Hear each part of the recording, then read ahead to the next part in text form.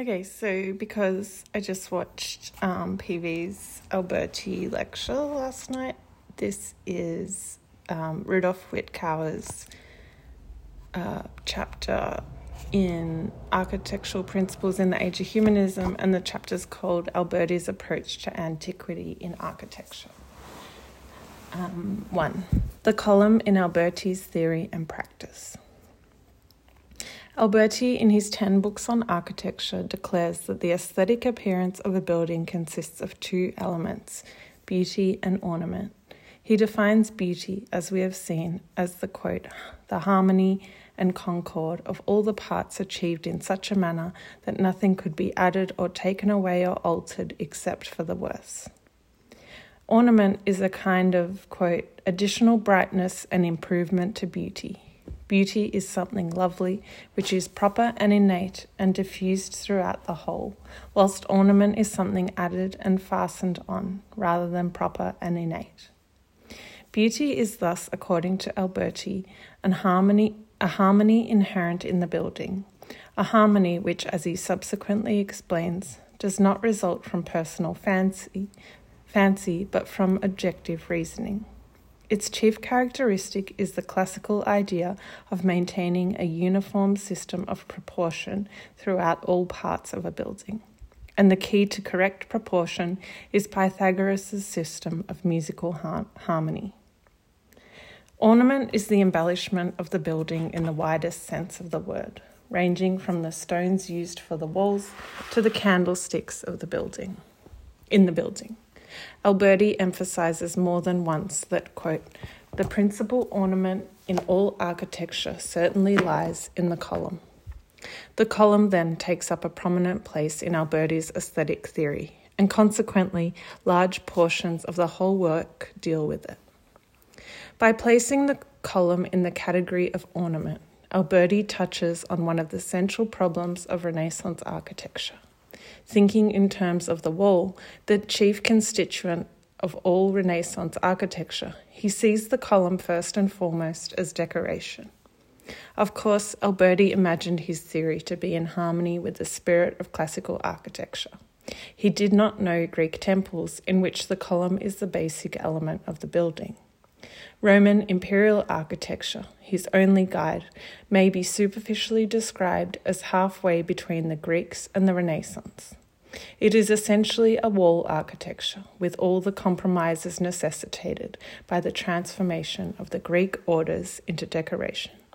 But in many cases, it still retains the original functional meaning of the orders.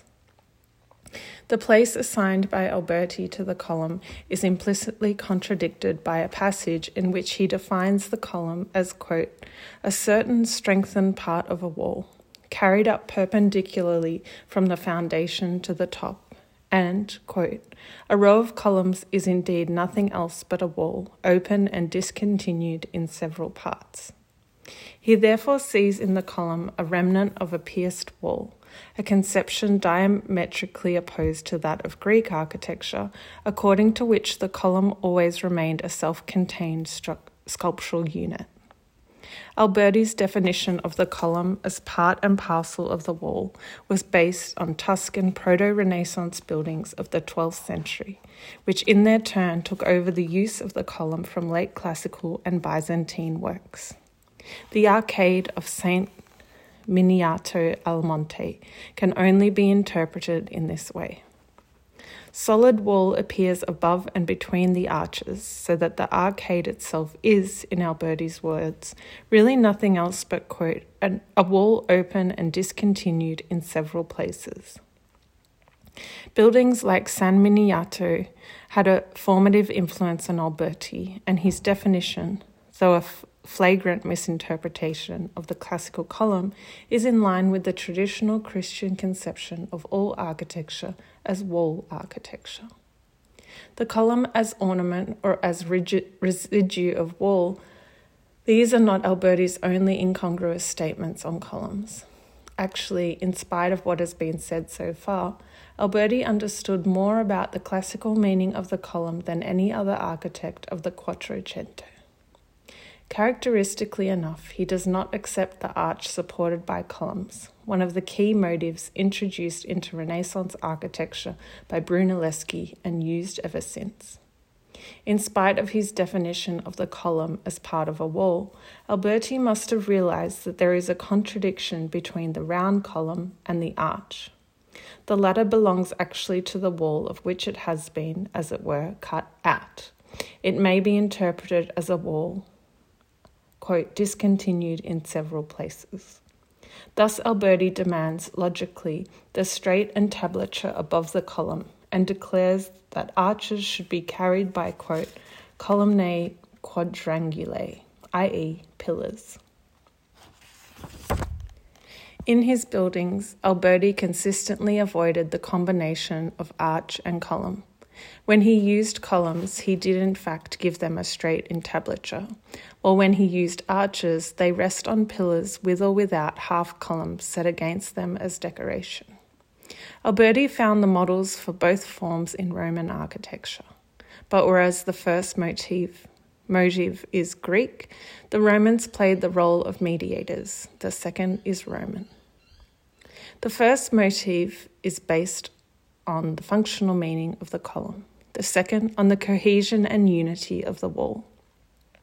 To explain this latter point, in the Colosseum, the pillars may be interpreted as residues of a pierced wall, with the half columns, which carry the straight entablature, placed against them as ornament.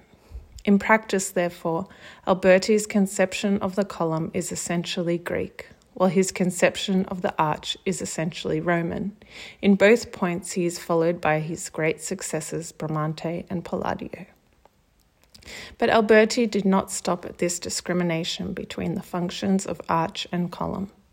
In the course of years, he discovered the inconsistencies inherent in any combination of column and wall.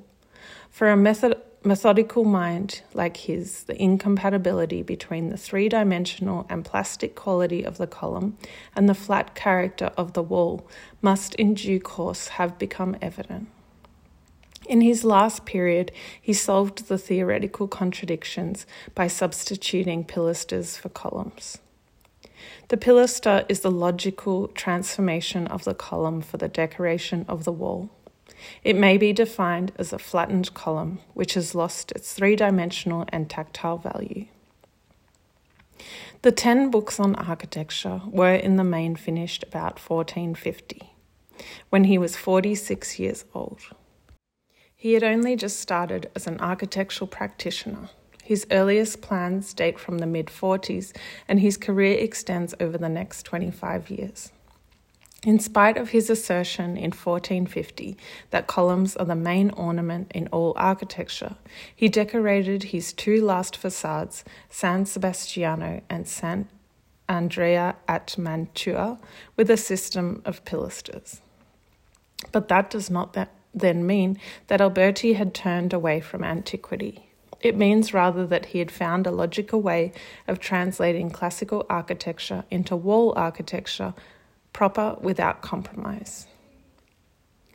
Alberti's adaptation of the elements of classical architecture to a consistent wall architecture take place in 4 clearly separable stages, the milestones of which are his 4 church facades: San Francesco in Rimini, Santa Maria Novella in Florence, San Sebastiano and San Andrea in Mantua, which will be studied in the following pages. 2. San Francesco at Rimini. Alberti's first ecclesiastical work was the exterior of San Francesco at Rimini, designed in 1450. The commission was given by Sigismondo Malatesta, Lord of Rimini, who wanted to turn San Francesco into a grand memorial for himself, his wife, and the great men of his court. With a subtle understanding of his task, Alberti borrowed from Roman antiquity the motif of the triumphal arch and applied it to the facade. The big central arch leads into the church, and under the smaller side arches, it was originally planned to place the sarcophagi of Sigismondo and his wife Isotta. With the closing of these niches, the special implication of Alberti's triumph over death idea has been lost, but something of it still survives at the side where the arches contain the sarcophagi of the uomini illustri. To bury people under arches in the walls of a church is actually a medieval conception. Examples are numerous and well known to Alberti. The tombs planned for the facade and side of San Francesco derive from these medieval models, but by placing sarcophagi with long Roman inscriptions under serene Roman arches, Alberti has turned the medieval wall of graves into a pantheon for heroes. It is with this impression that one enters the building, but only to find with amazement that one is inside a Gothic church. It will later become evident why Alberti left the Gothic character of the interior almost untouched. Outside he had a free hand. He built around the medieval church a shell-like structure, screening the old walls with his Roman arches. The whole exterior stands on a high base, which isolates it from its surroundings and gives the building a peculiar character of severity and detachment. We have seen that it was one of Alberti's theoretical demands that temples should be raised above the level of the common world. Quattrocento architects faced with the problem of the church facade were in a difficult position, for there was no classical system which would be readily adapted for this purpose. San Francesco is the first facade of the new style, which, with the grafting on of the triumphal arch motif, constitutes an attempt at a coherent and logical solution. From now on, the triumphal arch remained in use as one of the few ideas evolved for church facades. But Alberti's recourse to a classical system for a completely different purpose led to difficulties which, at this stage of his development, could only be solved by a compromise. As the triumphal arch has only one story, the crucial problem consisted, of course, in the connection and fusion of the two tiers of the facade. In other words, some means of extending a one-storied system into a two-storied system had to be found. The upper story was never finished, but it can be reconstructed in its main outlines from the medal of Matteo de Pasti of 1415. The parts above the side bays which screen the roofing of the aisles were to have a segmental form, and the central part, corresponding to the nave, was to consist of a large niche with a tripartite window, arched at the top and framed by pilasters. This whole arrangement is based on traditional lines. Many late Gothic churches in Venice and the terra firma show similar solutions.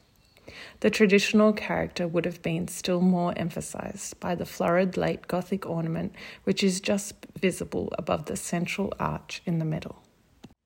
Thus Alberti tried to solve the problem of the second story by taking refuge in a medieval system which was different in spirit from the classical main story. At this phase, he was satisfied with such a mixture of classical and late Gothic elements. A particular difficulty in coordinating lower and upper tiers was presented by the projecting entablature above each column, which necessarily results from the connection of wall and column. Alberti borrowed this feature from the triumphal arch. A straight and unbroken entablature has a visual effect of a horizontal barrier, but a break in the entablature makes the projecting parts appear as vertical continuations of the columns. If this motif is used, the eye expects the vertical movement to run on into the upper story. But here only the two middle columns are carried on into the pilasters above, while the outer columns are not so continued. Moreover, the middle columns are united by the arch in the second story, but separated from one another through the break in the centre of the base, whereas each middle column is bound to an outer column by a common base. This complicated rhythm, outer bays closed at the ground level but open and discontinued above, central bay open at ground level but continued and closed in the second story, became through Alberti a typical feature of the 16th and century architecture. and is so natural to us that we have grown unconscious of its complex character and of its genesis, namely the compromise necessitated by the direct application of a classical system to an unclassical structure. Faithful to his own theory, Alberti used columns as his main ornament, and in accordance with his demands, the columns carry a straight entablature and the arches rest on broad pillars. But the analysis has shown that the connection of the column with the wall led to difficulties which Alberti neither attempted nor was able to solve. On the other hand, pillar and arch belong to the same world of the wall. Nobody has ever expressed this more clearly than Alberti in the sides of San Francesco. Here he left the pillar and arch motif without the ornament of the column, which was reserved for the more privileged position on the facade. It is not impossible that he was led to this solution by the mere logic of his task. But no later architect has come nearer to the true spirit of Roman architecture, as it is found, for instance, in the interior arcades of the Colosseum. Santa Maria Novella. In Santa Maria Novella, Alberti's problem was similar to that which faced him in San Francesco. Here, too, a medieval church already existed, to which a facade had to be added. But the solution of San Francesco, the screening of the old building by an entirely new and independent front, was not possible, as parts of the facade were standing and could not be destroyed. The Gothic tombs, the side doors under their pointed arches, as well as the big circular window in the centre, had all to be reconciled with Alberti's own ideas. Accordingly, most critics of the facade have admired the way in which Alberti, in spite of these handicaps, gave it the stamp of his new style. But to be quite frank, looking at the facade without prejudice, it does at first glance rather convey the impression of a medieval structure. And strangely enough, a good many students, and amongst them the most distinguished art historians, have taken it for granted that a part of Alberti's structure, namely the flat arcades of the main story, belonged to the medieval facade.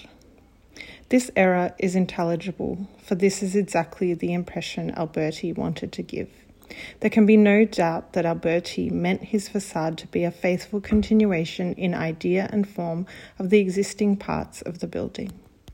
Seen in this light, the facade appears as a peculiar historical paradox, for this archaeological reconstruction, intended by its author to point back into the past, became the most important facade of the new style, and in fact set the example, as is well known, for the common type of church facades in the centuries to follow.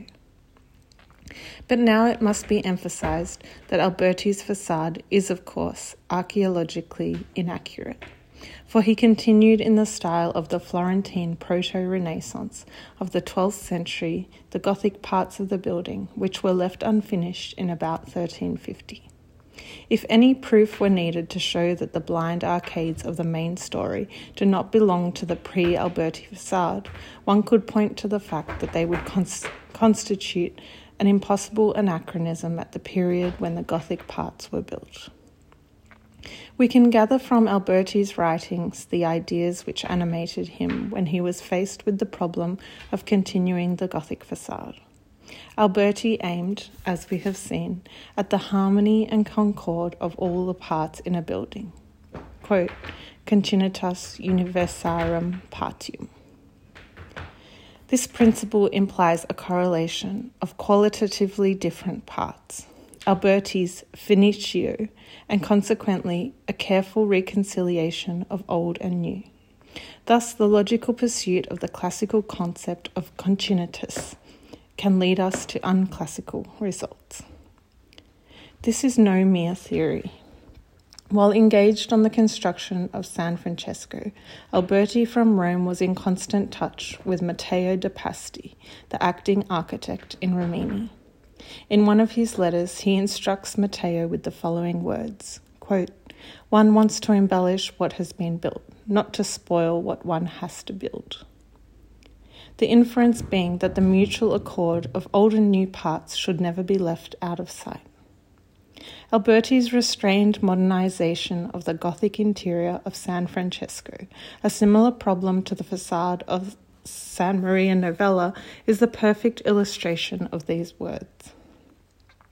The ideas which lay behind Alberti's scheme for Santa Maria Novella are thus unambiguous. He believed himself to be faithfully continuing the existing proportion of the facade, and as the Gothic arches of Santa Maria Novella had marble incrustation, a method of decoration which Tuscan Gothic had borrowed from the Proto-Renaissance, he seems to have felt justified in interpreting the whole facade in terms of the, quote, classical Proto-Renaissance, and not in those of the, quote, barbarous Gothic. In fact, the incrustation alone makes Alberti's facade a posthumous member of the 12th century family of Proto-Renaissance buildings. But more than that, the facade contains definite elements borrowed from San Miniato and from the baptistry at Florence. The baptistry supplied some details, such as the blind arches with the pillars at the corners and certain forms of incrustation, as, for instance, the arches inside the arcades. And San Miniato was the model for the disposition of the facade in 2 stories, of which the upper one screens only the nave and is crowned by a pediment. But it is those touches which are at first sight almost unnoticeable and which are more difficult to define that give the facade its new, and it may now be said, revolutionary character. First, the novel element of the high attic between the lower and the upper tier should be mentioned. This helps to overcome some of the difficulties which remained unsolved in San Francesco at Rimini. The inner pilasters of the upper story stand above the columns of the lower tier, but the outer pilasters have no corresponding members on which they can rest. The existence of the attic conceals this discrepancy, whereas in San Miniato, where the orders of the 2 stories are independent of each other, but where there is no attic, the discord is immediately apparent to a classically trained eye. The attic in Santa Maria Novella is at the same time effective as a horizontal barrier and neutralizes the vertical tendency of the projecting entablature above the columns, the motive which had led to such difficulties in San Francesco. Moreover, the facade is now crowned by a classical pediment, just as the orders have classical entablatures. And the difference in width between the upper and lower stories is bridged by the famous scrolls, so that here, unlike San Miniato, the upper part links up completely with the lower. Above all, Alberti again used colossal columns to subdivide the main story, for at this period columns were still for him the chief ornament of all architecture. They give the facade a powerful rhythmic accentuation, and at the same time the 2 outer columns, by being boldly connected with pillars, define the limits of the whole structure. The 2 inner columns frame the most elaborate part of the facade, the entrance. Pilasters firmly adjoined to these columns enclose a niche just deep enough to accommodate 2 further pilasters at each side. The entablature above the pilasters goes right across the niche, and the back wall of which, up to the entablature, is completely filled by the door itself. And there's a footnote that says the door was executed by Giovanni di Bertino. The similarity of this entrance to that of San Francesco has often been emphasized, but in San Francesco, the compactness and mathematical precision of Santa Maria Novella are still missing. There is a vagueness about all the details, and a playfulness in the decorations, and above all, the door is floating, as it were, in the large space of the niche. The same difference of conception is apparent in all the other parts of the 2 buildings, and manifests itself most clearly in the crowning of Santa Maria Novella by the austere classical pediment, and of San Francesco by the lightly decorated arch. The date of the facade of Santa Maria Novella has often been a matter of discussion. Relying on documentary indications, some scholars date the beginning in 1448, others in 1456, whilst according to the inscription in the upper entablature, the facade was completed in 1470.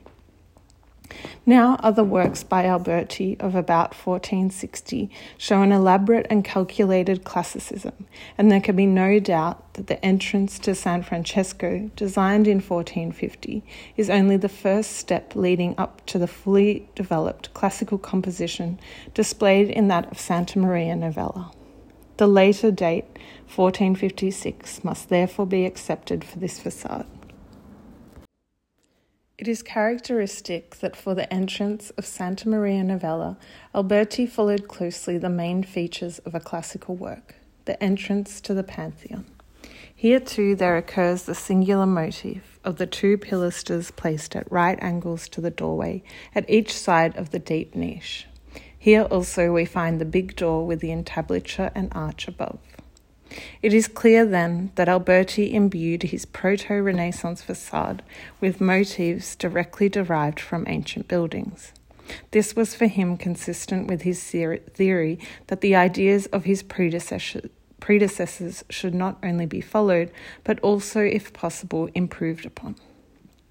All the new elements introduced by Alberti in the facade, the columns, the pediment, the attic, and the scrolls, would remain isolated features were it not for the all-pervading harmony which formed the basis and background of his whole theory. Harmony, the essence of beauty, consists, as we have seen, in the relationship of the parts to each other and to the whole, and in fact, a single system of proportion permeates the facade, and the place and size of every single part and detail is fixed and defined by it. Proportions recommended by Alberti are the simple relations of 1:1, 1:2, 1:3, 2:3, 3:4, etc., which are the elements of musical harmony and which Alberti found in classical buildings. The diameter of the Pantheon, for instance, corresponds exactly to its height.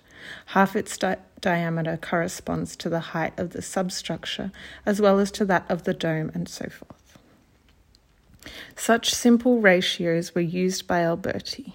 The whole facade of Santa Maria Novella can be exactly circumscribed by a square.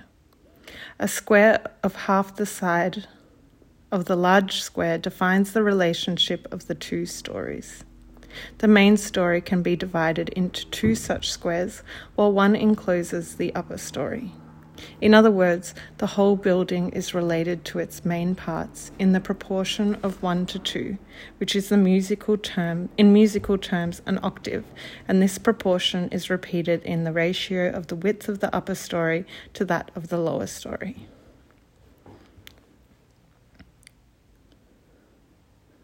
The same ratio of 1:2 recurs in the subunits of the single stories. The central bay of the upper story in the subunits of the central bay of the upper story forms a perfect square, the sides of which are equal to half the width of the whole story. Two squares of that same size encase the pediment and upper entablature, which together are thus exactly as high as the story under them. Half the side of this square corresponds to the width of the upper side bays and is also equal to the height of the attic. The same unit defines the proportions of the entrance bay. The height of the entrance bay is 1.5 times its width, so that the relation of width to height here is 2:3. Finally, the dark square incrustations of the attic are 1/3 the height of the attic, and these squares are related to the diameter of the columns as 2:1. Thus, the whole facade is geometrically built up of progressive duplication, or alternatively, a progressive halving of ratios. It is clear then that Alberti's theoretical demand that the same proportion be kept throughout the building has here been fulfilled. It is the rigid application of this conception of harmony which marks the unmedieval character of this pseudo-proto-Renaissance facade, and which makes it the first great Renaissance exponent of classical eurythmia. In the next two church facades, San Sebastiano and San Andrea at Mantua, the complete absence of columns signifies a decisive turning point in Alberti's ideas. It may be recalled that in about 1450, Alberti considered the column to be the main ornament of architecture, and that at that time the noblest building, the temple or church, was for him inconceivable without the noblest form of decoration, and indeed he acted accordingly in San Francesco and San Maria Novella. The repudiation of the column in San Sebastiano and San Andrea must therefore have been preceded by a change in Alberti's theory. He must have found that he had to decide between the authority of classical architecture and the contemporary demands of a logical wall architecture. As a result, the compromise of linking together wall and column, the compromise of many a Renaissance architect, was rejected, and a uniform wall system evolved. Nevertheless, classical architecture remained as ever Alberti's ideal. Behind the facades of San Sebastiano and San Andrea lies the classical temple front with columns, entablature and pediment. But the wall of the cella has protruded, as it were, into the order which, appropriately to the character of the wall, has been changed from columns to pilasters. Occasionally the Romans themselves had made the same adaptation of the Greek temple front, though probably not before the 2nd century AD and never in temples. The tomb of Annia Regilla in the Valle Caffarella near Rome, dating from the second half of the 2nd century AD, is an example which was certainly known to Alberti. In San Sebastiano, as well as in San Andrea, the facade is placed in front of a vestibule, and in both facades the main proportions are identical.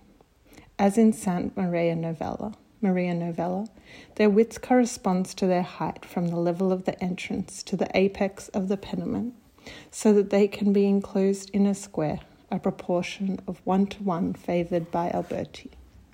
But only up to this point does the conception of the two facades coincide. In other respects, they are planned on different and even opposite lines. First of all, San Sebastiano shows as much solid wall as possible, San Andrea as little as possible. Here, apart from the enormous central arch, the side bays open into doors, niches and windows, one above the other. In San Sebastiano, an unusually heavy entablature rests on unusually thin pilasters. In San Andrea, the relation has been reversed. Finally, in San Sebastiano, the central bay is astonishingly narrow and the side bays astonishingly large. Again, in San Andrea, this relation has been reversed. So much for the first impression produced by the comparison of these facades. It is clear that they represent two alternative schemes for reviving the classical temple front, both adapted to the needs of wall architecture. On further investigation, these facades present innumerable problems. San Sebastiano is the earlier structure and will therefore be discussed first. The building, foreshadowing the Greek cross structures of the Renaissance, was begun in 1460, and after a quick start progressed comparatively slowly. In 1470, the vestibule had not yet been finished. By good fortune, a letter of this year has been preserved in which Lodovico Gonzaga, who had commissioned the building, wrote to Luca Fancelli, the architect in charge, saying that he agreed to Alberti's proposal to reduce the number of pilasters on the portico. As pilasters appear only on its facade and not its interior, it must have been here that the reduction was made. There existed, therefore, a project for the facade which was followed from 1460 to 70, when Alberti proposed to alter it by the omission of pilasters. Lodovico Gonzaga's letters provides the clue for the reconstruction of the 1460 scheme. The width of the wall in the large outer bays of the present facade corresponds exactly to twice the width of the central bay plus one pilaster. In other words, a pilaster set up in the middle of each outer bay divides it into two equal bays, the size of the central bay. The pilaster fits exactly into the space between the arched and the adjacent rectangular opening. The result then is an equally spaced distribution of 6 pilasters over the plane of the facade. This should be regarded as a salient feature of Alberti's design of 1460. But a further problem is presented by the substructure. Plate 17A shows the facade as it appears today after the restoration of 1925. 3 central arches now give access to a crypt which extends underneath the whole of the church. 2 outer arches are hidden behind the modern staircases. Before 1925, all 5 arches were visible, their bases below the ground level and walled up. Before the modern restoration, the only access to the church was a staircase to the left of the facade, which leads under a small quattrocento loggia to one end of the vestibule. The idea of attaching such a staircase, unrelated to the scheme of the building, is as incompatible with Alberti's style as are the stylistic details of the loggia itself. This staircase, therefore, can neither belong to Alberti's project of 1460 nor to the new scheme of 1470. The modern reconstruction, however, must also be incorrect, for under the new flights of stairs is the complete structure of the old arcades. But now it must be asked whether these arcades belong to Alberti's original scheme. This appears to be impossible. The pilasters of the facade proper are much broader than those of the substructure beneath them. To place a high and broad order above a lower and narrower one is utterly opposed to the views held by Alberti. The history of the building helps to solve this problem. The facade, as it existed before 1925, was not finished until long after Alberti's death. In a letter written in 1478, that was 6 years after Alberti had died, Luca Fancelli expressed his satisfaction with the stone which was being used for the vestibule. In 1478, Lodovico Gonzaga had died, and his son Federico eventually abandoned the completion of San Sebastiano. We still hear, in May 1479, that the same Fancelli had happily finished the difficult task of placing the 2 sections of the big entablature in position. After this, there is almost complete silence for the next 20 years. In 1499, the little-known architect Pellegrino Ardizoni was entrusted with the completion of the building. Evidently without knowledge of Alberti's plans, Ardizoni finished the church to the best of his poor ability. The open arcades of the substructure must be due to him, as well as the staircase on the left, for these features are supplementary. He must also have been responsible for the heavy frame of the central door, which partly covers the adjoining pilasters. Careless and without imagination, he here copied exactly the frame of the central door which leads through the vestibule into the church. Also due to him, it seems, are minor details such as the straight top of the window in the central bay, which should probably have been arched in correspondence with windows in similar positions in other arms of the Greek cross. It can now be said that the modern arrangement fulfills neither Ardizoni's plans, with whose arcades it interferes, nor Alberti's project, for we have no evidence that he planned arcades in the substructure. Where then did Alberti plan his staircase?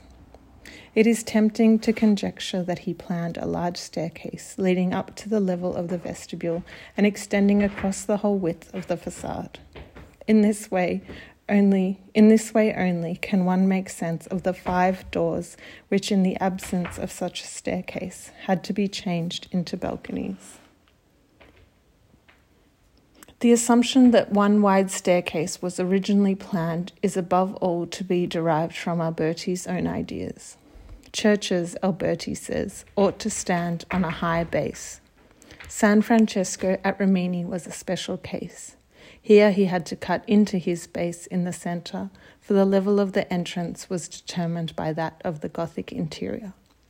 But in principle, the, quote, antique manner of entering a building is by a large staircase of the type familiar from classical temple fronts.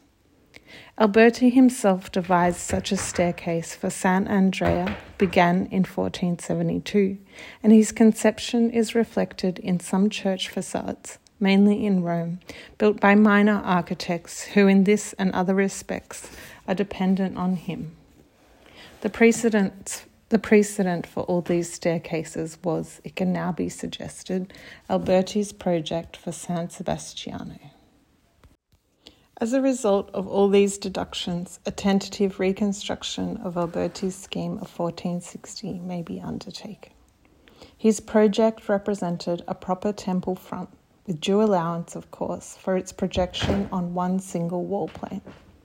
There is still one element which seems to disturb the classical harmony, namely the break in the entablature and the connection of its two halves by an arch in the pediment. There existed any number of combinations of the straight entablature with the arch, and Brunelleschi had introduced the motive into Renaissance architecture in his Cappella Pazzi, following such pseudo-classical medieval works as the facades of the Cathedral of Civita Castellana near Rome. But Alberti's use of it in a severe temple front cannot depend on such prototypes. The motive occurs frequently in Hellenistic temples and tombs in Asia Minor. Although the idea is very tempting, it cannot be assumed that Alberti had any knowledge of these faraway places. The only building that could have influenced him is a monument well known to artists of the Quattrocento, namely the arch at Orange, the side fronts of which show the same arrangement. This Hellenistic motif gives the facade of 1460 a vitality which is in contrast to its otherwise austere character. It indicates still unobtrusively the beginning of a state of fermentation out of which a new approach to classical architecture developed.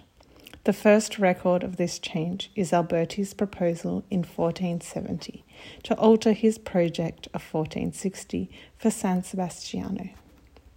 By omitting 2 of the 6 pilasters, the importance of the wall was emphasized, and the dogmatic application of the classical temple front to his wall structure abandoned. It is this development towards a consciously unorthodox interpretation of classical architecture which marks the latest phase of Alberti's art. Next to the revised facade of San Sebastiano Sant' Andrea, designed in the same year of 1470 and begun in 1472, illustrates Alberti's new approach to classical architecture. Behind the facade of Sant' Andrea lies not only the idea of the temple front, but also that of the triumphal arch. The model followed here was not the type with 3 passages used for San Francesco, but that of the Arch of Titus in Rome or the Trajan at Ancona, with only 1 large passage and 2 small bays at the sides. In some of these triumphal arches, the moulding on which the central arch rests is carried on across the smaller bays and continued, as it were, behind the big order. This motif was repeated by Alberti, and it reinforces the impression produced by the pilasters themselves, which belong to the triumphal arch as well as to the temple front, that these 2 classical systems overlap and merge into one another. Alberti has here fused 2 systems incompatible in antiquity. Their combination in a new unity is unclassical and paves the way for the Mannerist conception of architecture during the 16th century. The interrelation of the 2 systems is very subtle. The mouldings and denticulation of the big entablature are repeated in the small one, and the form of the capitals of the outer pilasters, which is not identical with that of the inner ones, is reflected in the capitals of the small order. It is now necessary to discuss for a moment the interior, insofar as it has a bearing on the facade. The basic motif of the big vaulted hall of the nave with the 3 chapels opening on each side, the whole a complete and revolutionary novelty, derives from impressions collected in Roman Thermae or the Basilica of Constantine. But the walls of this Roman hall are decorated in a very un-Roman manner. For here the system of the facade is repeated as a continuous sequence. Without the crowning pediment, it now appears as a rhythmic alternation of narrow walls and large openings in the proportion of 3 to 4. This motif, which has been termed the, quote, rhythmische travail, became one of the greatest importance, as is well known after Bramante had made use of it in his Vatican buildings. In repeating the same system inside and outside, Alberti was giving visual evidence of the homogeneity of his wall structure, but such an approach was inconceivable in antiquity. It has always been noted with surprise that the facade of Sant' Andrea is considerably lower than the roof of the church. Alberti had to take into account the old tower in the left-hand corner of his building. It forced him to make his vestibule narrower than the church. This in itself need not have prevented him from covering the whole height of the church by a 2-storied facade. But he wanted to emphasize the continuity of inside and outside, and went so far as to make external and internal measurements tally. The height of the facade, without the pediment, corresponds to that of the wall of the nave up to the vaulting, and its width to that of the, quote, rhythmische travail inside. Moreover, Alberti, just side note, that Corb didn't invent that. Moreover, Alberti preferred to let the bare wall of the church appear above his facade rather than sacrifice the colossal temple front. To do him justice, it should be mentioned that all the photographs of the facade have been taken from a high point and that the wall cannot be seen from the piazza in front of the church.